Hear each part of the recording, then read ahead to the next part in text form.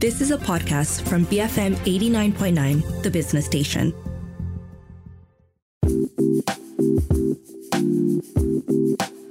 Roses are red, violets are blue. It's Valentine's Day, so we've got a special show for you. Good morning. Welcome to Resource Center. This is Audrey Raj. Now, when you think of roses, you most probably think of romance. The symbolism defies nationality, race, and religion, as they apparently stretch from Greek mythology to Hindu legend to Shakespearean prose to Victorian florography. And we often see roses used to show and profess love during Valentine's Day. But did you know that roses are not naturally available in February?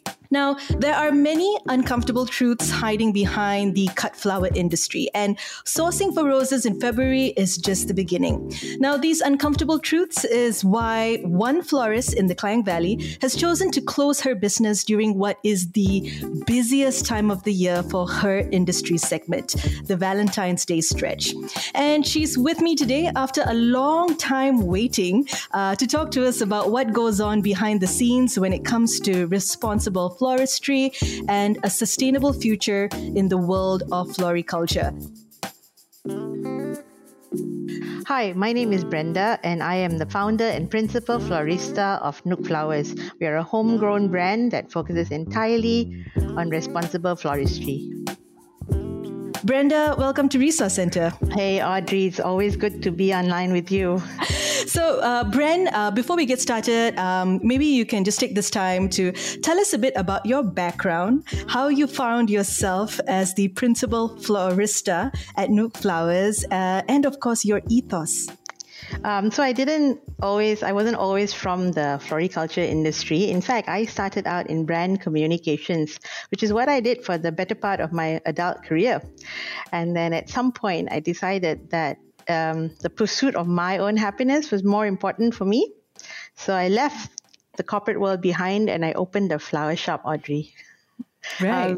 I was right in the middle of 2008, which is when the financial crisis was going on. And there was like, but then the only road ahead was to go up, right? So armed with optimism and grit and grace, I opened Nook Flowers with my sister. So that was 15 years ago. Yeah, and today, correct. If you open up the Nook Flowers website, the first thing you see is responsible floristry. So please tell us a bit about your ethos. Okay. So the question that we're often asked is, why do we choose to say responsible floristry as opposed to sustainable floristry?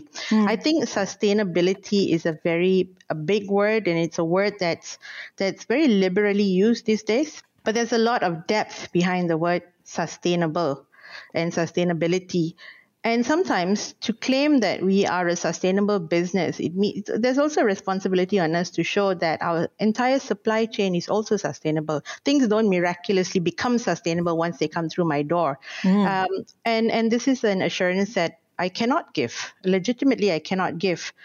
So instead, we choose to use the term responsible floristry because what we are saying is we are taking responsibility for our actions from the point the flowers come into our studio or from who we choose to work with, and also just the principles in which we choose to abide by in running our day-to-day business. So, Bren, I've heard of florists abroad boycotting roses on Valentine's Day, because of issues with, the way roses are grown and sourced to make them available this time of year, because I think they naturally only come out like sometime between April and like June or August.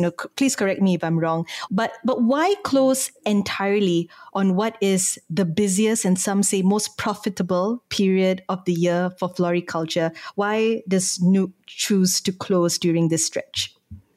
Okay, so roses, roses are typically not available in February.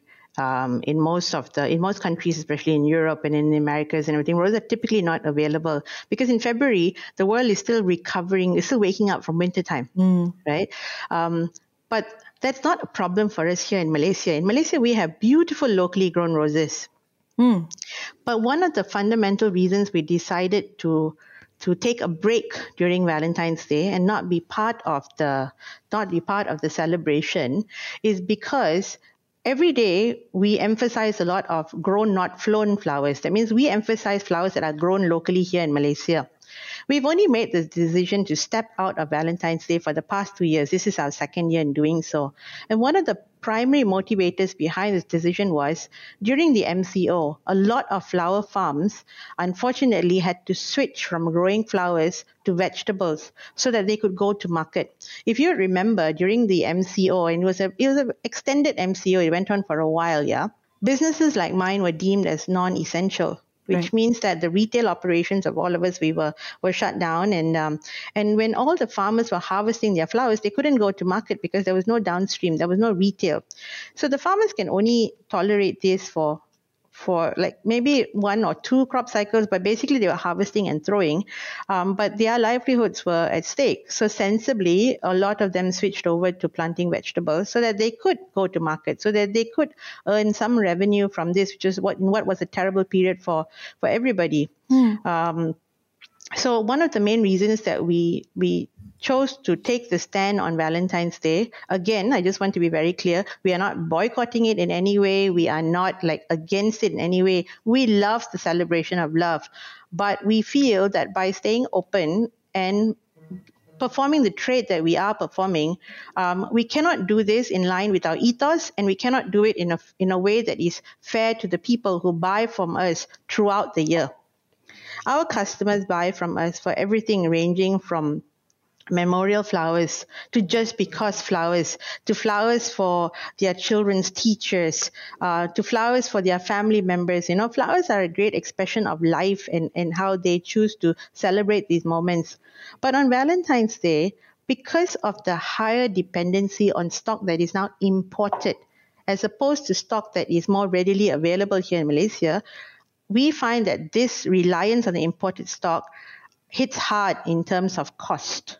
And if I make a commitment that I'm going to buy all of this, that cost needs to then be passed on to who else but the consumer.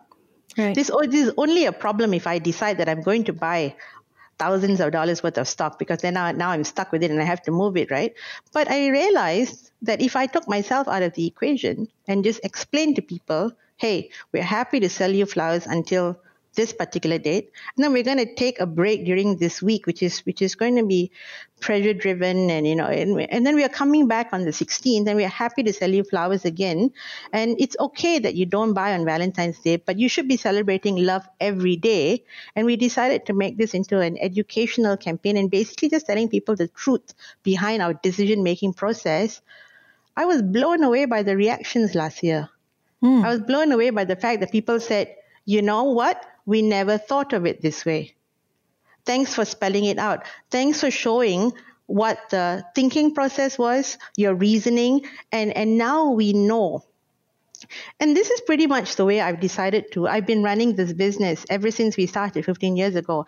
I realized that by just explaining and telling people, there doesn't need to be this invisible wall between retailer and purchaser. No.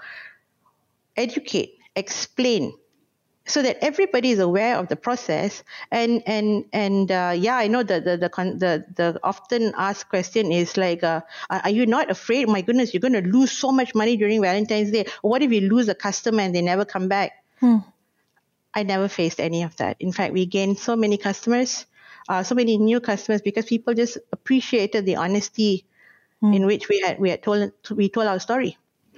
So I want to come back to the way your stakeholders have responded to this move. But, this is just a question out of left field, because I'm just curious. But what are the margins like for a florist on Valentine's Day? Just, because we hear stories about how some florists can even charge up to double their cost price, right? But are the margins really high on Valentine's Day? Actually, I can't speak for other florists. I don't have a comparison to give here. Often prices are more expensive because the material cost is much higher. So then like I explained earlier, right? You purchase cost at a higher price. So it's only sensible that you as a retailer have to price it higher. However, a lot of people buy flowers. If they don't buy on any other day, they normally will come and buy on Valentine's Day. So as a campaign, Valentine's Day is great because who doesn't want to give flowers to their significant other? Who doesn't want to do this expression? Even if they don't buy for anything else, maybe you want to do birthdays, might be dinners outside or what. But with Valentine's Day, it's always an expression of love through flowers. So yes, it is a good time to run business for most florists but like I said, it's a question of how high do I want to take my prices, because the people I service on Valentine's Day will inevitably be the people I service throughout the whole year. Yeah. So that's a very private internal decision, Again, I don't speak for the industry, but then I've never really been one to work by the rules of the industry lah. So now we understand that your faithful customers have responded very positively to this move, because speaking out on something like this, I think even to me, if I feel like it humanizes your brand, it's most probably given your customers another reason why they should choose you over your competitors. But what about the other stakeholders, your suppliers, the flower growers, etc., who too stand to profit from florists and the masses purchasing cut flowers during Valentine's Day? How did they take to news of your closure? Okay. Well, in the grand scale of things, I am but one organization. I am but one brand. I think it was a bigger shock last year when I made this decision, because most of our suppliers were like, "Are you sure? It's like the most important day in a floral calendar. Are you sure you want to do it?" But then they also understand that on a day-to-day basis, when I purchase my stock, my emphasis is always on local flowers. That is my first choice. And they also understand that a lot of what they're going to be able to offer me during this time is imported products. So they know where I'm coming from. Having said that, yes, I am out of the equation, but there are just as many other florists out there who will be stepping up for the day. And then, on the 15, 16, life goes back to normal for us lah. All right. We are going to take a quick break for some messages, but when we come back, we talk about sustainable floristry, as well as what consumers can do to help support sustainable floristry. All that and more happening on Resource Center. Stay tuned. BFM 89.9.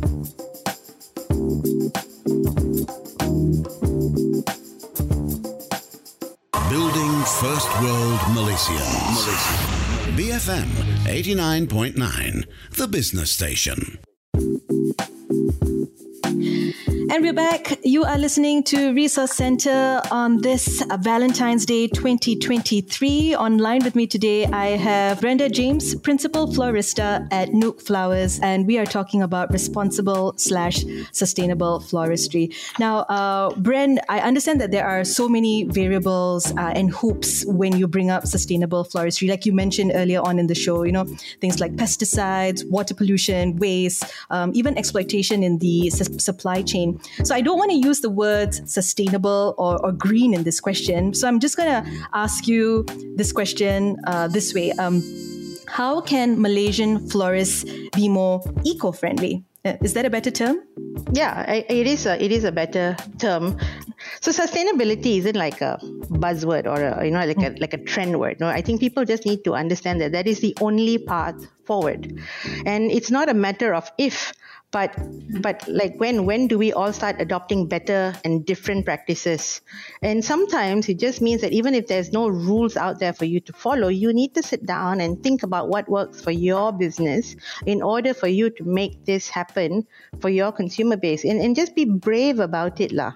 And as for the question of when, the only answer is now. Now is the only time to do it. You just have to be brave and go forward. And one of the best ways to do this is like I said, just start having an open conversation with clients. Start making them understand what it is that they're purchasing from you. Talk. I think we are all very used to online-based applications where we click and we buy and we don't talk to the people who sell us things. But it's time to have these important conversations so that you know what you're purchasing and how your purchase impacts everything else. I think one of the best ways is, as a consumer, see, a relationship with the florist is like a relationship with your mechanic or your relationship with your dentist. Generally people find one person and then they're happy with them, and then they stick to them forever, right? So in this case, I'm sure a lot of people out there have their favorite florists, but have a conversation. How do they sell their products? Where do their products come from? Are they supporting locally grown products? Because it means that if they are supporting locally grown flowers, then it's just quite simply a lesser carbon footprint, isn't it?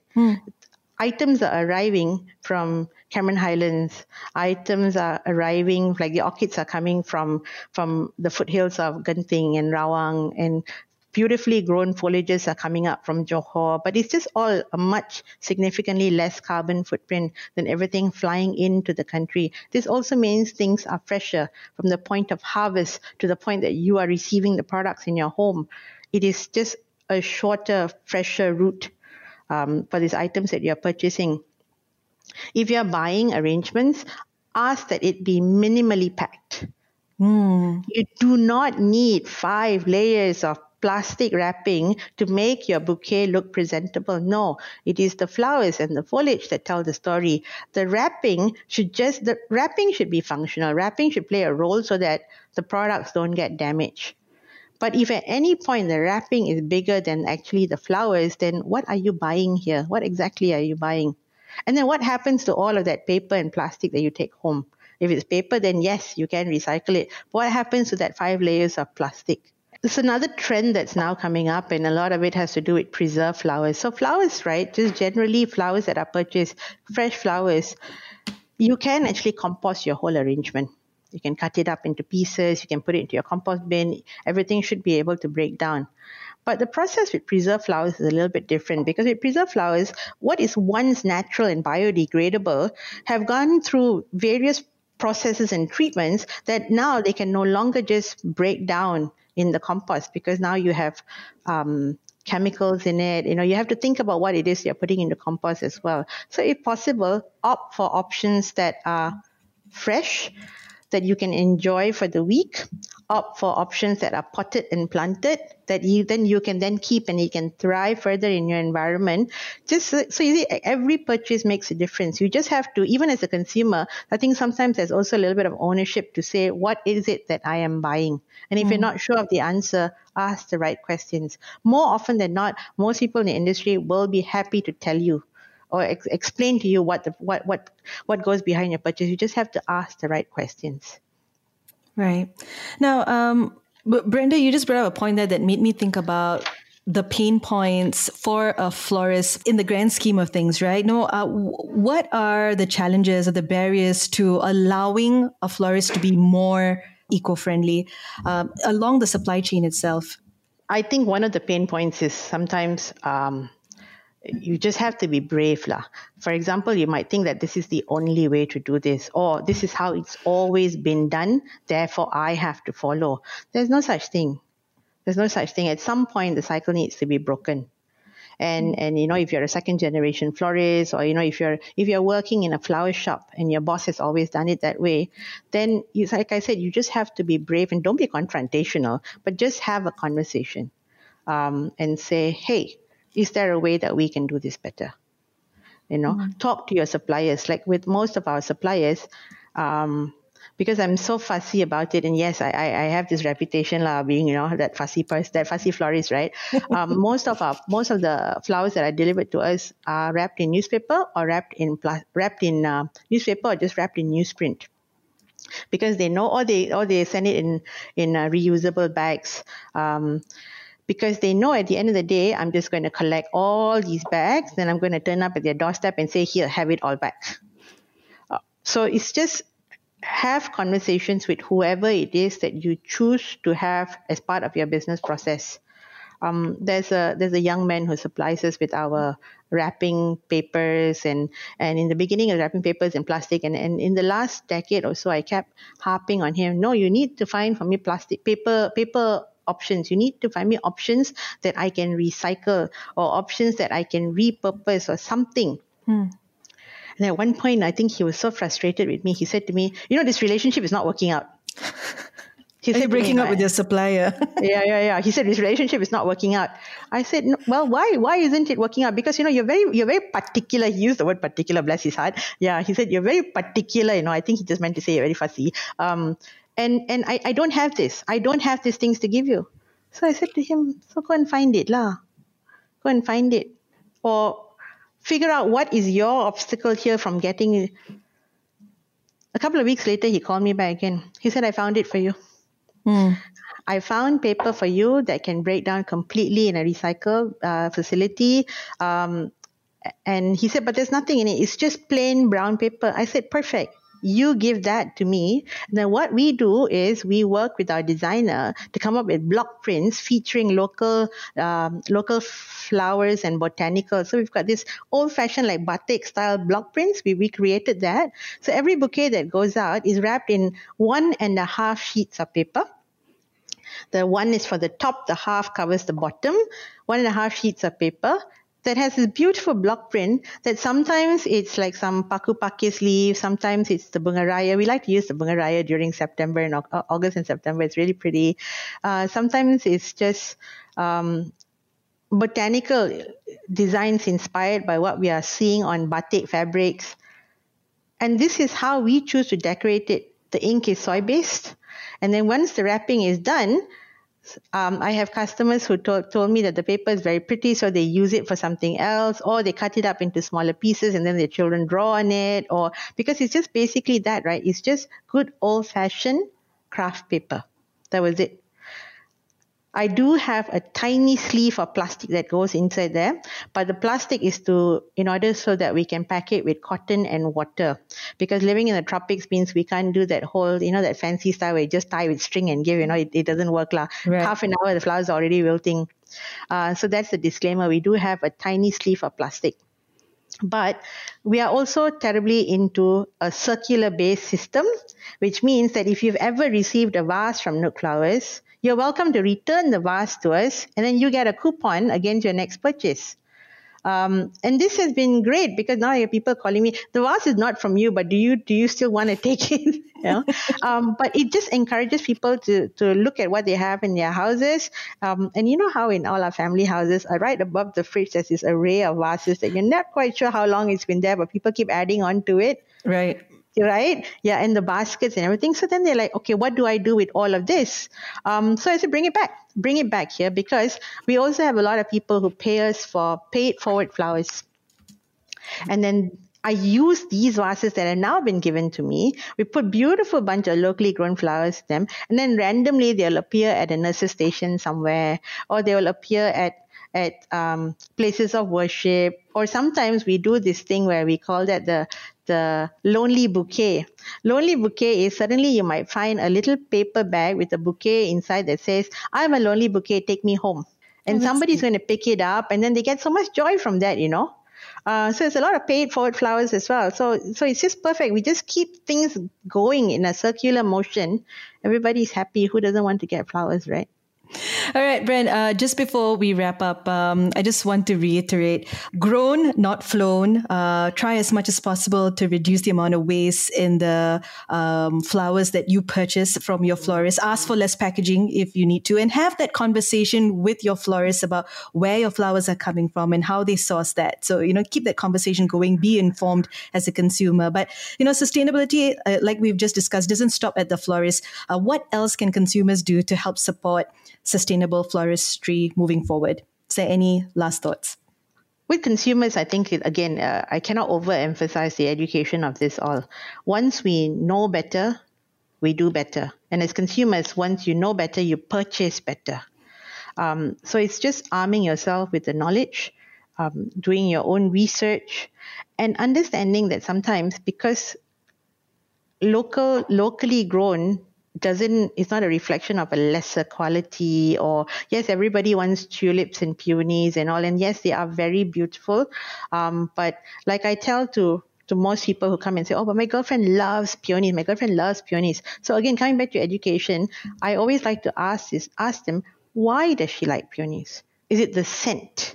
Is it, what is the factor? Does she like the ruffles and the layers and the fluffiness of the flower? So when we understand this, then I'm in a position to say, okay, but how about we consider locally grown eustomas? We have beautiful locally grown garden roses, which are just as fluffy and have these gorgeous layers. And if it's scent that you're looking for, There are beautifully locally grown lilies. There are locally grown tuberoses. There's a lot of material here. So what is it about that particular flower makes her happy? And I think by understanding this, then even as the person purchasing the flower, they are in a better position to make that purchase for their loved ones. And I just want to say out there, I just want to debunk this. If you're buying flowers for your loved ones, just because it's Valentine's Day, that doesn't mean it has to be roses. Buy your loved one whatever it is that they like. If they're a sunflower person, buy sunflowers. If they're an orchids person, buy orchids. If they're a heliconia person, buy that. Buy them what they like, because really it is the fact that you have gone through the effort and the thought that is going to make this special, not necessarily that it has to be a rose. Amen to that. Brenda, thank you so much for taking the time to speak with us today. Before I let you off the hook, maybe you can tell everyone listening where they can find you, how they can get in touch with you, and how they can continue to support responsible floristry. You can find us at www.nookflowers.com. And on that page, you will find our why we do what we do. We've taken a lot of trouble there to explain why it is that we do what we do. I am a little bit old-fashioned in the sense that I do like to talk to the people who are buying flowers from me. So please call us if you want to make a purchase. Let me get to know you so that I can tell you what works best for you. Or, if you have an aversion to calling, then just WhatsApp us. Either way, it's fine. But I do like to make it a point of pride that I speak to everybody who purchases from us. So I would love to hear your voice. Lovely, lovely. And if you missed out on any part of this show, you can go look for the podcast on our website. It's bfm.my. You can also find all our podcasts on the BFM app that's available on the Apple App Store and on Google Play. I've been speaking with Brenda James, Principal Florista at Nook Flowers. This is Audrey Raj, and you've been listening to Resource Center on Enterprise, BFM 89.9.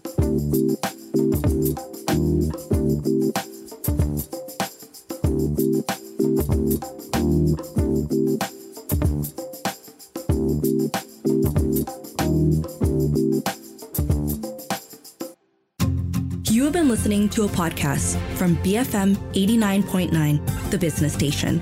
For more stories of the same kind, download the BFM app.